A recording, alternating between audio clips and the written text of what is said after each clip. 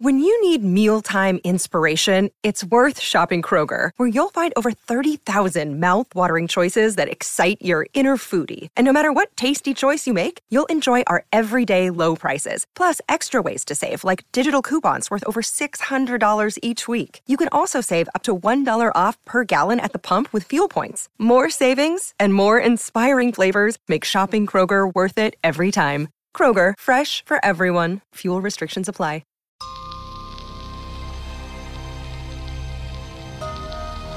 Now from Hollywood, California, the horror capital of the world, the Boulet Brothers, Creatures of the Night.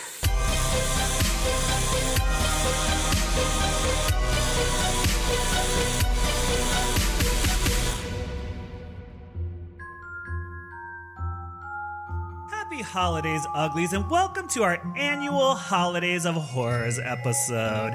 As always, we are your ghost hosts and winter wraiths for this ethereal episode, the Boulet Brothers, Drac Morta, and Swanthula. And for the last 8 episodes of Creatures of the Night, we have been reviewing new episodes of Season 5 of the Boulet Brothers Dragula. But as the show is currently on hiatus for 2 weeks due to the holiday break, we have decided to dedicate this entire episode to all things horror and holiday themed. Yay! Joining us for Christmas dinner tonight is the elf in charge of the naughty and nice list, the supervising producer of the Boulet Brothers Dragula, and our co-host here on Creatures of the Night. It's Ian, everyone. Ooh, I've been a naughty little ho-ho-ho.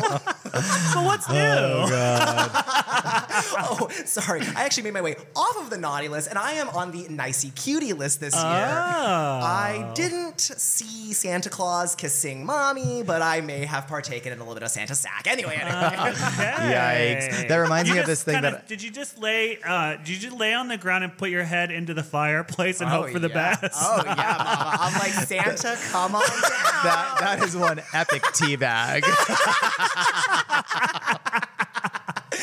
Wow. Damn.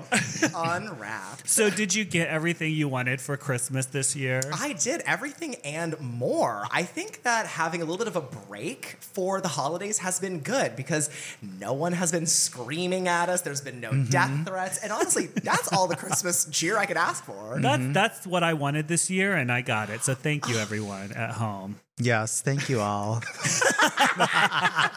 All of our little elves on the naughty list. All right, so it is our holiday episode, so we have to talk about holiday-themed stuff. So I have a question for you all. Why does Christmas feel so sort of horror? It feels like the perfect setting for a horror movie. Do you all think that? I love Christmas horror. And I think I really do. Like, nothing says Christmas like being scared for your life. No. Because it's a quiet time and it reminds you of being young and family and maybe people that have passed. It's somber. It's also celebratory. There's a soundscape to it. There's a lightscape to it. I just think it has like such a magical quality. I agree. I love Christmas, P.S. I love the holiday season. And I think that when we think about the classic hallmarks of the holidays, and especially of Christmas, I think it's no wonder why we think it's horror.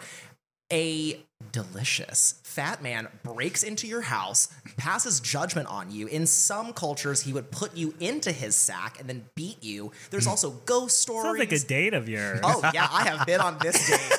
And also, St. Nick, please call. He ghosted you. Oh, he ghosted Christmas past. Oh, wow. I think there's something about the lights. If you're from the East Coast or from a place where it snows, a lot of times it will snow around Christmas time.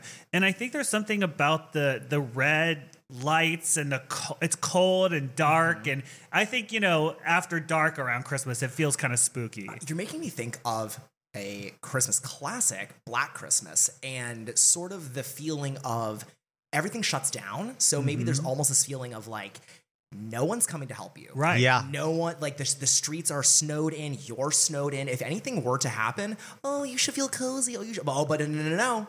You're trapped inside. Definitely a sense of isolation, but also when snow is thick on the ground, there's like a silence It's that like happens. insulation. Your screams Yes. will not be heard. And that's what it feels like. Yeah, and it's cold and it's sort of like I don't know. There's a weird vibe to it.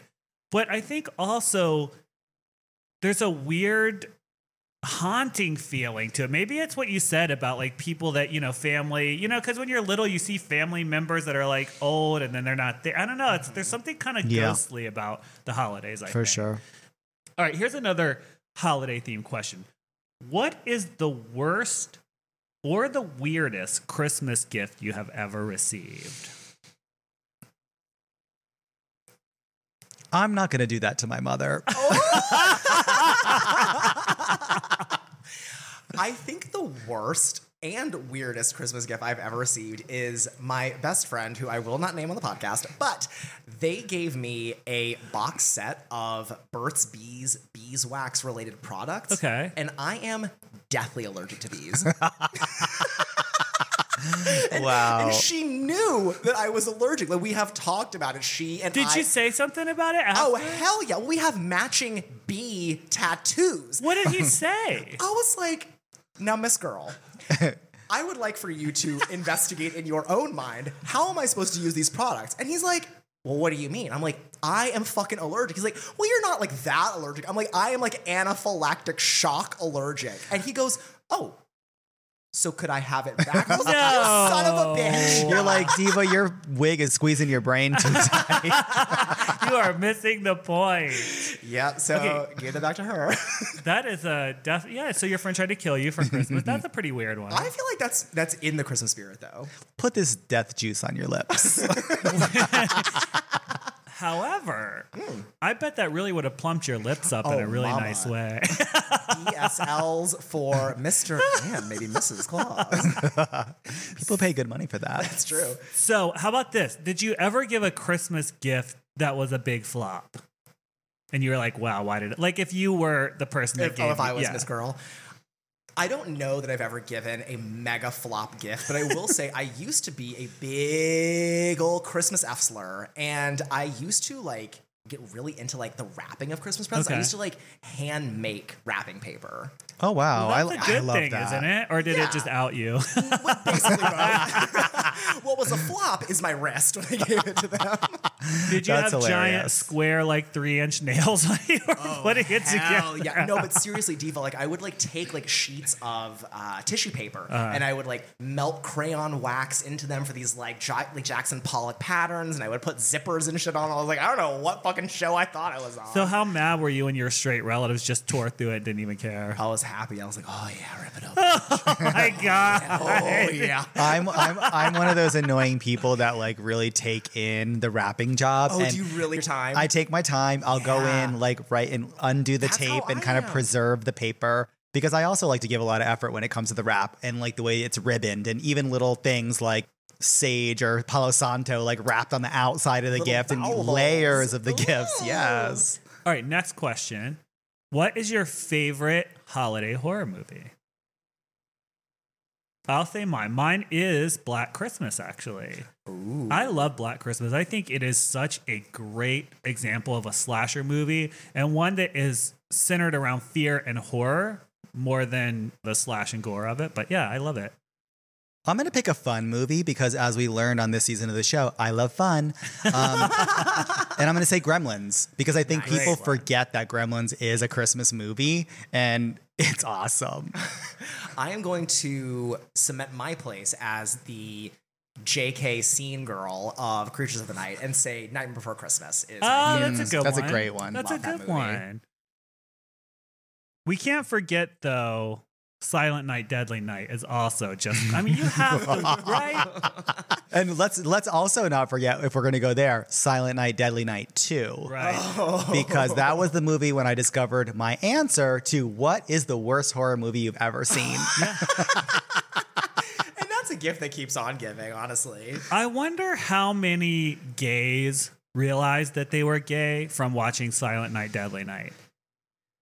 Because the guy is like the hottest guy. I love those 80s beefcake moments. We see some in Friday the 13th too, and it is hot. Well, I'm like, you made the Snacky. killer. Everybody wants to get killed by this guy. Oh, yeah. There must be a whole huge pile of gay guys I think there. there's probably a huge hole, too.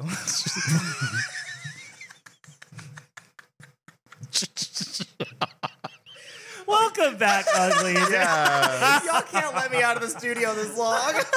And on that note, we're going to take a break. And when we come back, we're going to review the 1980s Christmas horror classic, Christmas Evil, in this week's Junior Mints Movie Club movie review. So stay tuned.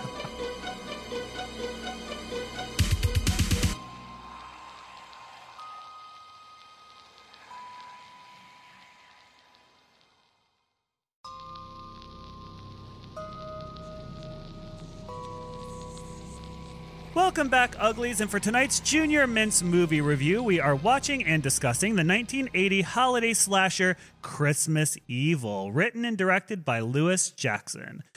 A few fun facts about this movie before we get started. Christmas Evil was one of the films that were seized and confiscated in the United Kingdom during the video nasty panic, and the film stars Brandon Maggart in the lead, who you may recognize from another film we reviewed here on the podcast, Dressed to Kill. Also, John Waters infamously loves this movie, and I think his feelings for the film probably helped get it a cult following that I can't explain otherwise. So I'd be hard pressed to explain it myself because I had never seen this movie before, and I had heard like, oh, it's underrated, it's under celebrated, like it's a classic. And I watched it and I was like, where? Are we watching the same movie? Like, holy shit. But it does make sense that John Waters loves this movie because I think that the town that all of this happens on, Christmas Evil, is giving very much like a part of Baltimore. Did she just recap and review the entire movie like before we got started? No, I was just some of my thoughts. She's like, this movie sucks in anyways. Next listener questions. She's got somewhere to be. No, I'm not trying to rush through it. You mentioned it's a cult classic, and I instantly thought, but why? Right. And I think that's a great question. Which I think we'll definitely get into. All right, so let's do just a quick recap, and then we'll talk about our feelings about the film. So it starts off with the main character sitting on the stairs with their family at a young age, and I'll say one of the good things about this movie is the colors and the look in this first scene. Yeah. Right? Like the red carpet everywhere and the lighting and everything. It was kind of gorgeously shot. I will say that it lured me into a false sense of security for the film because I texted y'all. I was like, oh my God, the color, mama, the colors in this film. Reesh. Well, we just talked about like, why does the Christmas or the holiday season feel sort of like haunted? And I think, we said things like the soundscape and the colors and the lighting. And I think this opening scene set it up to where I was like, oh, they're tapping the magic that surrounds like a house at Christmas. And it also lured me into a false sense of this is going to be good. Yeah. Because we quickly go away. We never see that again until the very end. Oh, and what an ending. So let's stare through it. So we have this character. He's young, sitting there watching Santa Claus. I mean, to make a long story short, he sees Santa Claus with his mom doing something weird that I don't think any of us still understand, right? I mean, it's definitely presented as something sexy.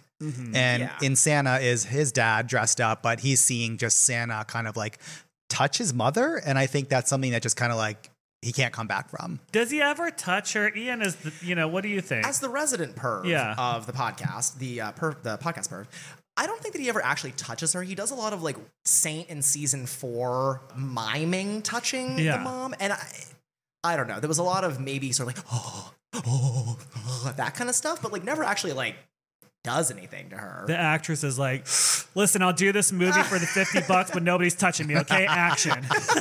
Not again.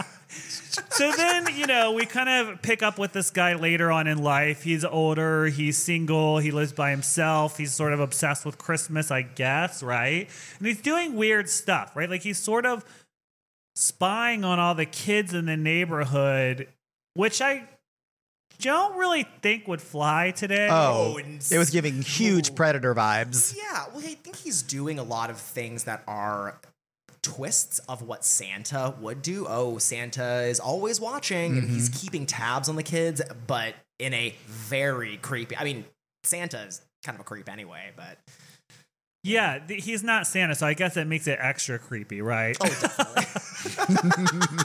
So he's keeping track of everybody. He works in this factory. Then he sort of discovers that the people in the factory don't really like him either, right? And then I mean, I guess what? He succumbs to mental illness. I mean, what do you all think is happening? Yeah, I here? think that's pretty much it in a nutshell. Like, he's traumatized from that Christmas Eve where he saw Santa and his mother, and he's just obsessed with it. And he's a lonely person. His brother, who we see when they're children, has inherited like the family home, and he has a wife and kids. But this guy is just a loner. He's isolated. He's an unliked employee at this toy factory. He's a social weirdo. He's spying on kids, and he's obsessed with Santa. And so when someone asks him to cover their shift and he finds out that they just did that to him so they could go drink and not invite him, he snaps. She snaps. Oh, She snaps. She has her Selena Kyle and Batman Yeah. Returns moment. with the snow and everything. Yes. Yeah. Oh my I'm God. serious. Think about Sewing queen. Tim Burton copied this movie. I wouldn't be surprised. So he has his moment, and he's crazily, he broke his Hello Kitty light, and it says "Hell Hell here," here. and he starts sewing up his Santa Claus outfit because you can't just get one of those. You can't just get one of those. No. on the street. Absolutely not. And we're not just going to use like regular bleached white fur. We're going to use like a tufted sort of like aged dark fur. And this I actually leads kind of appreciate it. this Like, leads to my theory on this movie. You Oh, ready come on, for Mama. it? I think that he's gay. 100%. Oh, I could see that. He's Yeah. gay. Think about it. He's single by himself. And this is when this movie was filmed in the 80s, like, even though it looked like it was in the 60s, but whatever. Well, the timeline's also a little funny because doesn't he spy his mommy kissing Santa Claus or Santa doing something weird to mom like in 1947? Something like Yeah. that. Late 40s. Yeah. Yeah. So He's So- like 60. No. oh wait, no, does that make him 33? Yes. Whoa, Yeah, something like that. Sister She's a hard girl. 33. That is a Yeah. hard. That's a 1980s. That is 33. that's a Baltimore suburb 1980s hard 33. Oh, that is Yeah. a pack a day sleeping on the floor. 33, mama. Yeah. So yeah, that's my theory. My theory is that he's gay because you notice there's like no kind of tension or any kind of sexual thing or anything with women in particular. Mm-hmm. He's mostly killing adult men. I don't Also, know. he doesn't really fit in with any of his male coworkers. Right. He sort of made the butt of the joke. I He has actually think dolls in his house. I mean, it's very like, an 80s version of what a gay guy would be. Oh, But yeah. think about it. I really like this He knows how idea. to sew. Queen. he's got a penchant for drama. If you were a straight horror writer in the 80s, this is exactly how you would write a gay guy. Think Bingo. about it. This is actually how I would write it. So, Today. All right, so this is when he has his moment and he becomes the killer, right? Yeah. I think this is when he's shaving at the mirror and he's got the shaving cream on his face and he kind of gets giddy and weird and crazy, which this actor does quite a bit. And you're like, what? Wait, Oh. I'm with you. I'm with you.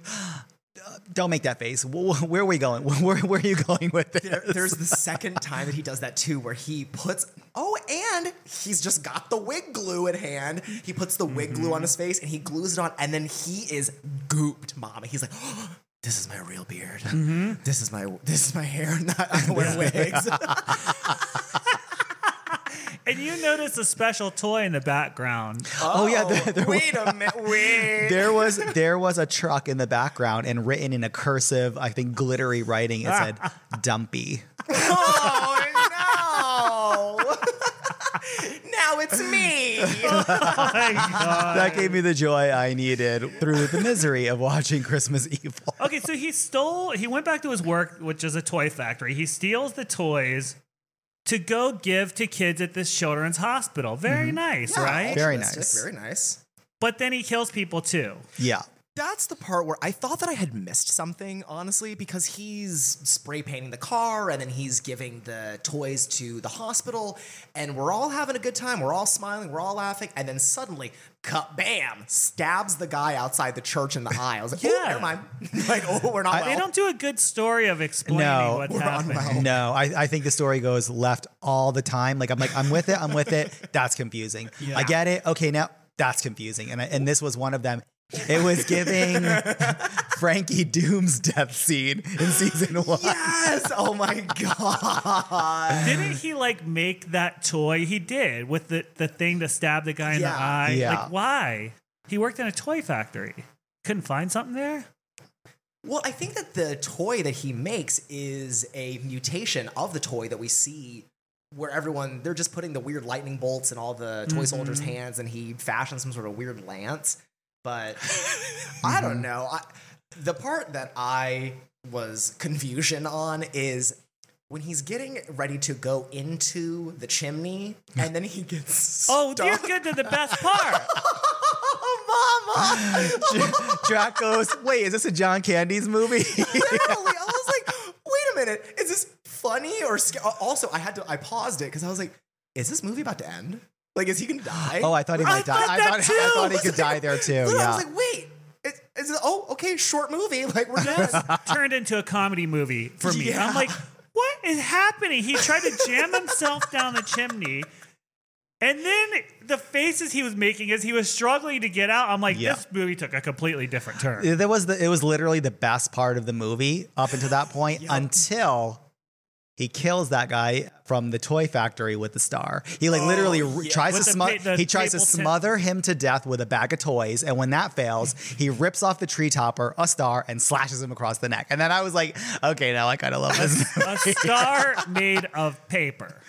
Literally. Well, I just think that genuinely, I don't know that Santa Claus did anything wrong because he's delivering toys to the kids at the hospital.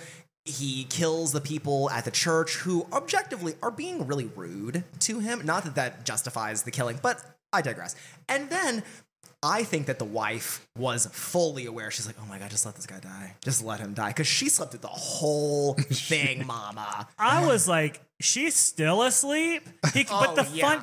again, the comedy of it is he's looking at her like he's in like planes, trains, and automobiles, making these funny faces like, oh my God, she's about to wake up. I'm like, is this funny or scary? Yeah. Oh, I have a question that we do not have the answer to, but do we ever know what he put in the bag? Because he leaves a bag of toys for a child named Moss, who is obsessed with Penthouse magazine at the ripe old age of 8.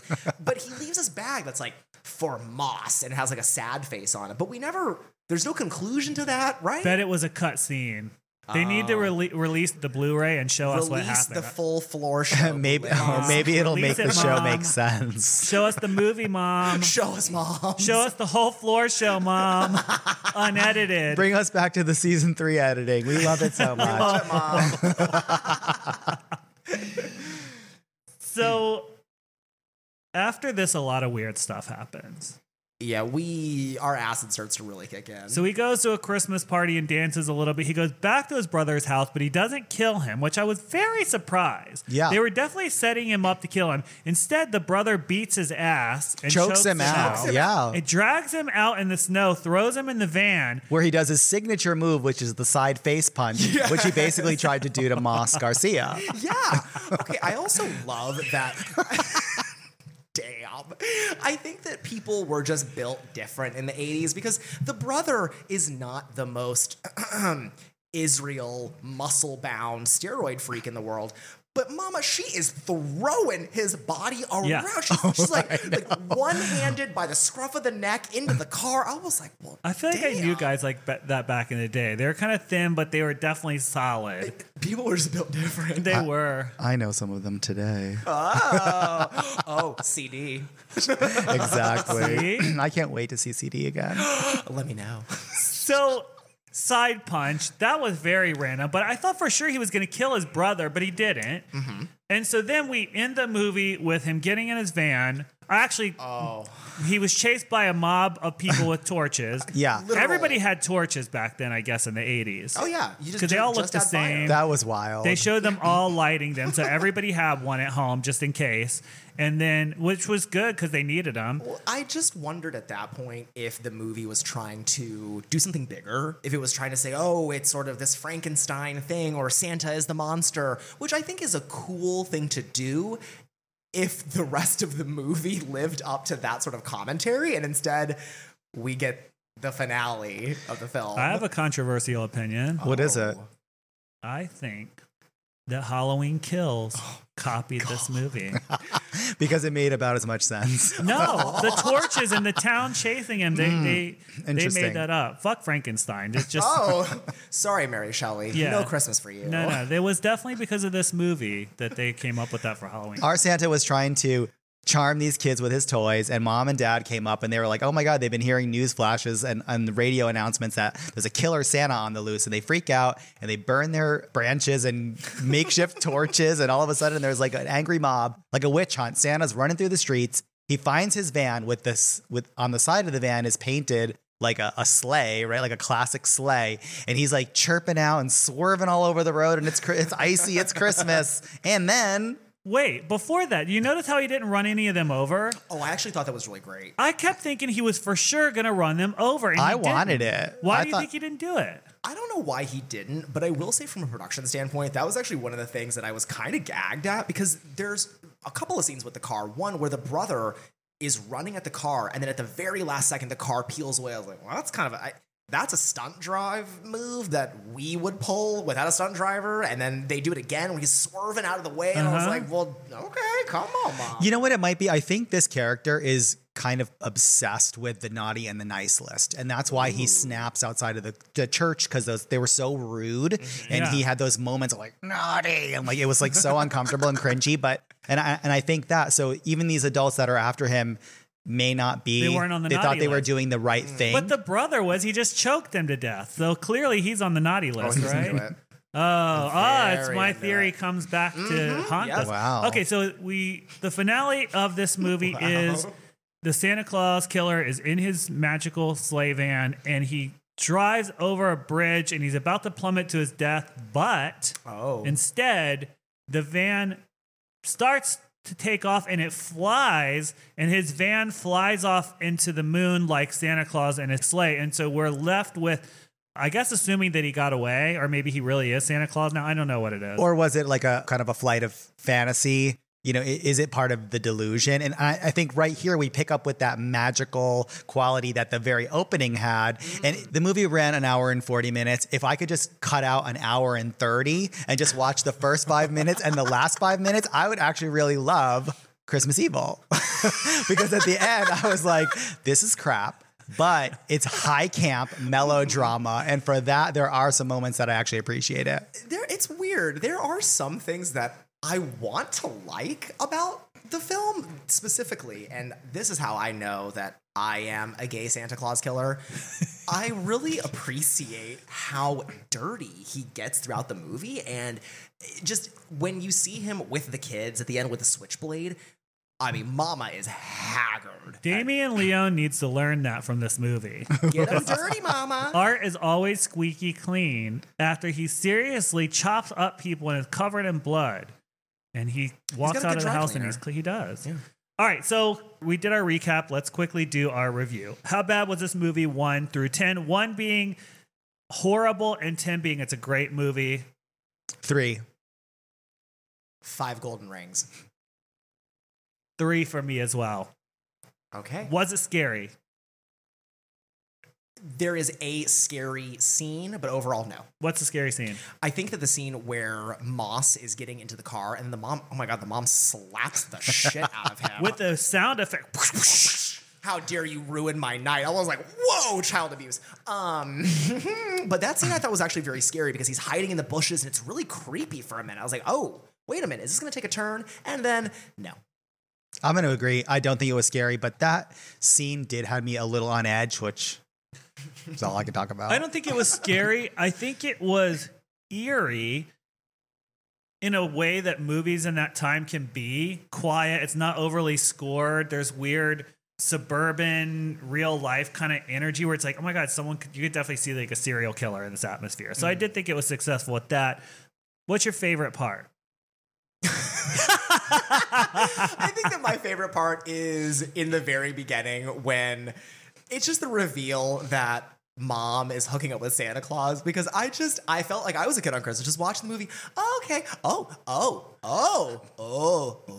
And I literally texted you guys about it. And I think that I'm going to have to say, yeah. And what was that text? I'm just going to read it. So I texted the Boulets and I go, I just started Christmas Evil. The colors, Mama, the colors. Drac responds, we're watching it tonight too. Me. OMG, now Santa's eating Mom's milk and cookies. Well. That's when I was like, Ian is back. favorite part? I think my favorite part was the hope of the beginning. It looked cool, and it was kind of giving me that dreamy magic quality that Christmas brings. And then the very end, because they just went insane and literally flipped it off the side, which I loved. My favorite part is the concept. The concept of gay Santa killer in the 80s. I buy that. So the concept that you put on the movie. Yes. Yeah, that's what it is. They just don't know it. I'm telling you that's what it is. I'm going to remake it. I'm remaking it. Yes. Oh my God. Wow, That's right. that's actually not a bad idea. To be followed up by part 2, which is going to be New Year's Evil. Thank you. Oh, See you at the theaters. I want to play Moss. That's me. All right, we're going to take another break, and we'll be back to answer all of your listener mail. As a special treat for the holidays, we're going to try and catch up on as much as possible. There are lots of good questions in this one, so stay tuned.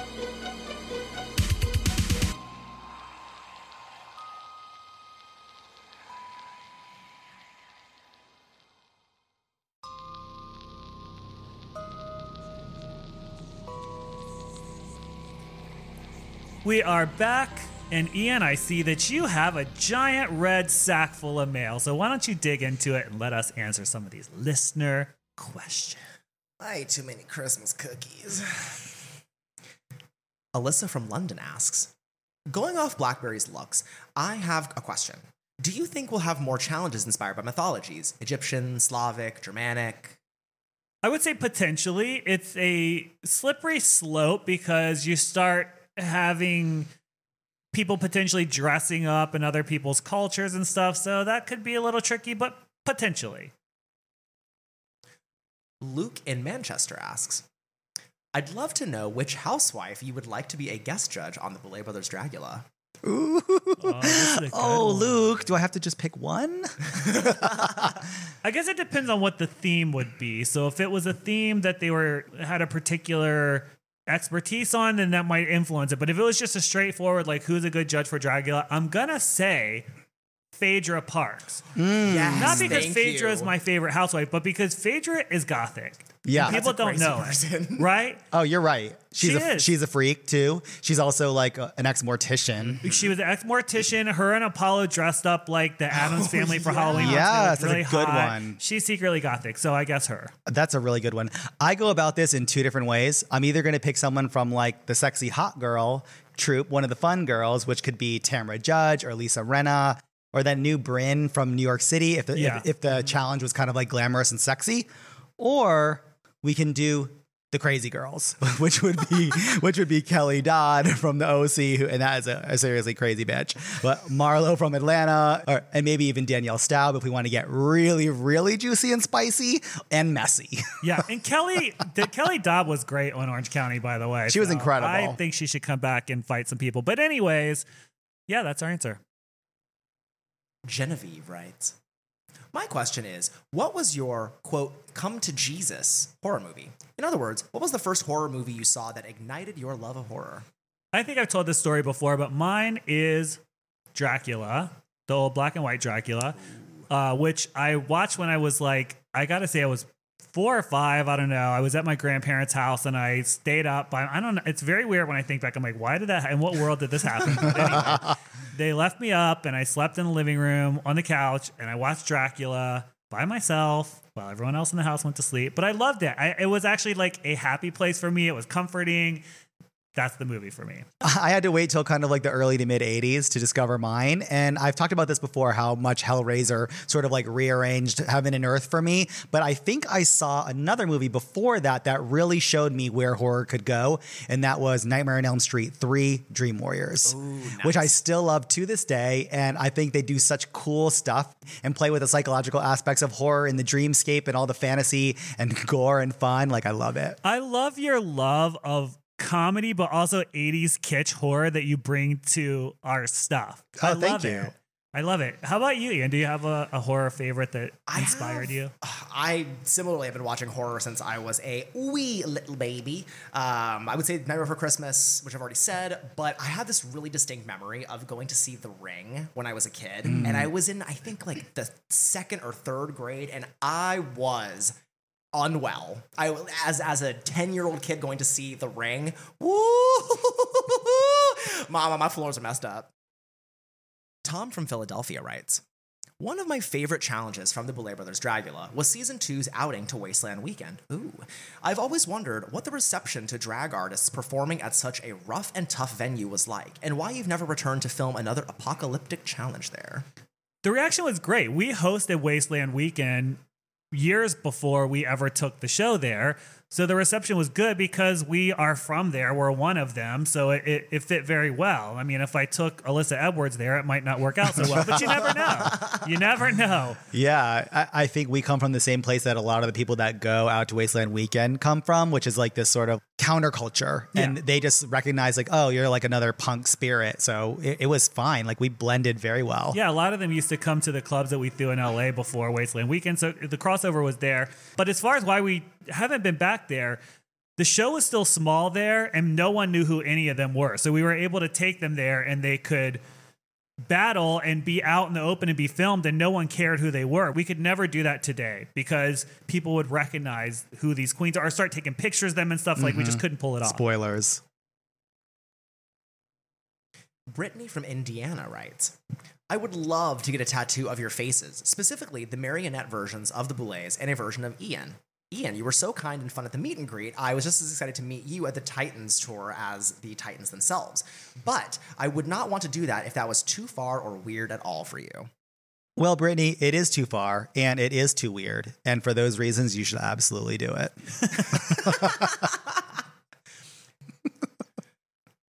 Logan writes, I was wondering if y'all are aware that you share a surname with twin baddies from the Sailor Moon universe. I was reading the manga and happened upon our lunar homegirl being harassed by twin baddies with long white hair. And what name do they go by? The Boole brothers.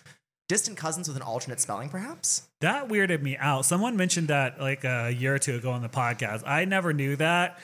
I'm wondering if, I don't know, if it came out after us and maybe they saw it. Because I feel like there's a couple of creatives that have come out with twin characters that look like us. You know what I'm saying? That maybe thought back in the day that we were like, oh, these are these club characters. I'll never see them. I don't know. So who knows? But well, how many times and in how many different ways does the mainstream kind of reach into queer culture and club culture and bring it out? And because it's cool. 100% and interpret it very badly. But anyways, next question. The Boole brothers are cool. We were unaware of them at the beginning. They do have some minor powers.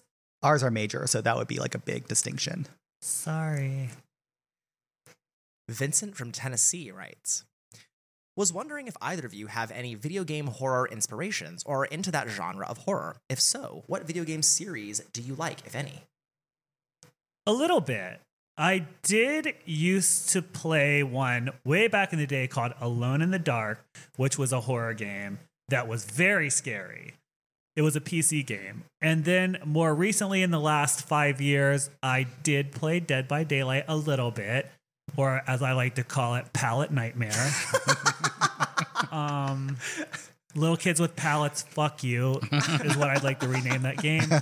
I also played, what was the other one? No, I can't remember it. Oh, no, one of the Resident Evil. Yeah, Resident Evil 2, which I loved. I had a lot of fun playing that. Was scary. Yeah, but that's it. You're not really into like horror video games, right? I don't play video games to get scared. That is not my bag. I did play Morrowind like back in the day. It was like an RPG game. And I remember swimming around the dark water and I was like, I'm like a dark elf. Like this is happening.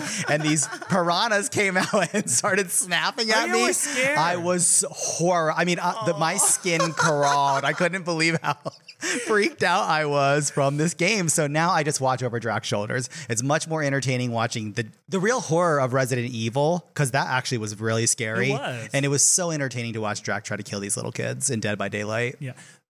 Ian is now a Twitch queen, so you know all about all of them. So what do you think? I love horror games. I do not have a huge knowledge of every horror game that's ever been made, but I love Resident Evil Village with, of course, Lady Dimitrescu, our Dami Mommy vampire mom. I love the Five Nights at Freddy's series. And yeah, I scare super easily. Like, as the Boulets know, if you go to a haunted house with me, I'm screaming. And so when I play horror games, I'm screaming. What's the one horror game that everyone should play if they only play one? Ooh, I am going to say that I'm actually just going to give a shout out to Resident Evil Village right now. Okay. I'm playing it and it's fucking awesome. It's so good. I actually think you guys should play it. Is it scary? Like, is it as scary as Resident Evil 2? No, I don't think so. It's more Why, fantasy you driven. think? Oh, that sounds Yeah, exciting. it's got vampires and lycans and haunted marionettes, and it's very fantasy for a Resident Evil game, and it is fucking faboosh. I want a good, big budget, scary game to play. So if anyone at home knows of one, definitely tell me. Sam asks, hello, lovelies. One of my favorite all-time challenges is the one where the contestants had to reimagine classic horror villains and monsters. If you had to partake in that challenge, who would you choose and why? I'm going to draw from a movie that I just came across this week. I've not really seen because we were trying to decide which movie we were going to review for Junior Mints, and we chose Christmas Evil. I wish I went the other way because the other movie was Ginger Dead Man versus Evil Bong. So for me, the redo would be Evil Bong. And why? Because it's fucking incredible. I would have chose Freddy to redo because I don't know why nobody picked it, because you have this character who rules over all nightmares. Oh my God, there's so many different directions you could go. I think Bride of Frankenstein would be fun to reinterpret as well. I also think Lon Chaney's character in London After Midnight is so iconic, but nobody really knows what it's about. Yeah. That would be a fun, because it's iconic. You would recognize sure. what it is. And I don't want to do this, but I want someone to do it. The Blob. Oh, yeah. Yeah. Make the Blob. I want someone to come sliding out on the stage covered in glop. You could build it out of chicken wire, and I mean, you could do a good. You could really Someone could do up. it. They Someone could definitely do it. The Blob versus Evil Bong. John from Manchester asks, you mentioned you loved the Bucket Woman. Yeah! The Bucket Woman from Keeping Up Appearances. Is there any other UK TV shows or sitcoms which you've watched? Before we go to the other UK sitcoms, I just said this yesterday. We're driving down the road, and I'm like, out of nowhere, Drac, in one of the openers of season 6, you have to answer the phone again and say, this is the Boulay residence, the lady of the house the speaking. lady of the house speaking. No, you cannot have a number 7 with the side of Chinese. This is not the Chinese takeaway. Yes, actually, before I ever watched Keeping Up Appearances, I used to watch Are You Being Served religiously. It was my favorite show, and I love it, and I love Mrs. Slocum, and that's another character that would inspire my drag.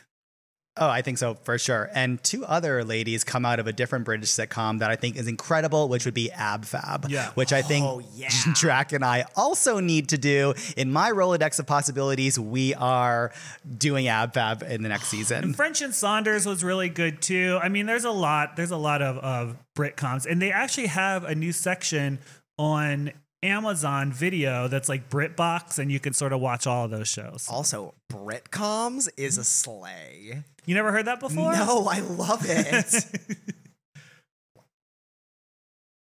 Dan, there's a new physical grab and swipe motion Drac has started doing this season during your cinematic intro endings prior to the floor show. What inspired that? Can we expect more of these fun physicalities tied to new seasons? So that was to remind people that we are directing the season. So we're still controlling the camera even though we're in front of it. That's all. Lacey asks, what was the most difficult death scene to film? Emotionally or physically? Should we answer both? I'm going to say the most challenging was season 4, episode 1, because we sort of made it a music video with Time to Die. And so we were all out there in the woods in the middle of the night with Formelda and Zava, and it was a whole big ass thing. That was a heavy lift. Yeah. Lane from Detroit writes, I've always wondered, I know you direct the floor shows to make sure the monsters show their best stuff, but is there music being played while they're performing their looks, or is it just directed in silence? What are the vibes when filming the floor shows? It's the same music. The same music plays that you see on the show. So, because if you didn't do that, then they wouldn't be walking to the beat. It would be kind of odd. So the vibe is quiet.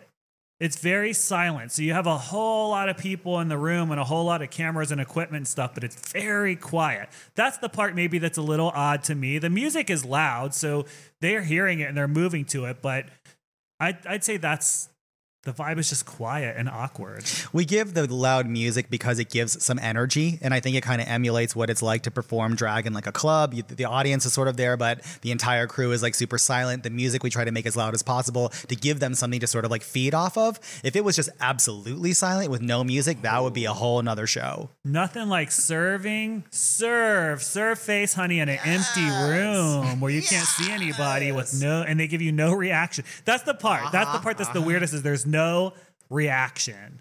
So you don't know if you did good, bad, or whatever. That's the most awkward part, I'd say.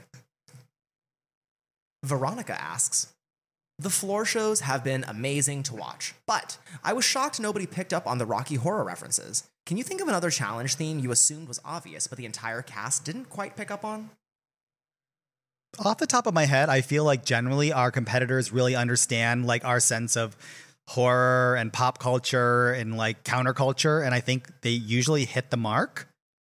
Well, I would say that for me, I think that one challenge where I was a little surprised at the looks was Ghost Ship Glamour from season 4. And I think that sometimes when we have these challenges where, you know, the challenge is, hey, do glamour, sometimes people get confused and they're like, oh, well, I'm going to serve horror, ghostly, blah, blah, blah glamour. And I'm like, I just want to see a cut crease, mama. I want to see you look hot. Like, look hot and sexy. I was talking. Fine, I'm not talking. Luke from North Carolina writes, as the people who make the decisions about who lives and who dies each week, how do you feel about the idea that someone was cut too early? It's the nature of the beast. It's the nature of the competition. If you don't send people home every episode, then what's the point of you know what I mean? It's just the nature of competition format. So I don't think anything of it. I think it's the way the cookie crumbles sometimes. It's fate, and it's unpredictable, and it's uncontrollable. Also, you never know what the future holds. Sometimes we see competitors who, air quotes, went home too early, and then they have an amazing career and come back on the Titans season and tour with us, and then they come back as a guest for another season of the show. So I'd say there's no such thing as getting cut too early. And finally, we have a comment, not question. Thorn writes, I feel like you can stop explaining yourselves about why you do things and explaining that you do things the way that you want to do them. I feel like your brilliance is inherent in the process and the final product, and if people don't get that, I would just ignore it. I think all the energy you spend combating some of the stupid comments and questions could be better spent recharging, fucking, or playing, or something. Period. Well, I appreciate thank you so comment. much for this. Yeah. You do want to appeal to the audience a little bit and give them, some of them ask questions. It's like, oh, okay, sure. Like, let's give them that so they understand what's happening. So some of it is a little bit of a way for us to reach the audience, but I actually think they're wise in what they're saying. And from now on, we will no longer answer anything or talk about anything ever again. And I agree, we should be spending our time that way. Thanks, Thorn. And on that note, thanks for listening, everyone. That's the last question we're going to answer. Happy holidays. I hope you're having a fantastic holiday season. If you have a question, definitely send it in to us at creatures@BouletBrothersDragula.com. And we will see you back here next week for another special episode of the Boulet Brothers Creatures of the Night. The Boulet Brothers Creatures of the Night is hosted and produced by Drakmorda and Swandula Boulet, along with co-host Ian DeVogler, with music by Neuron Spector.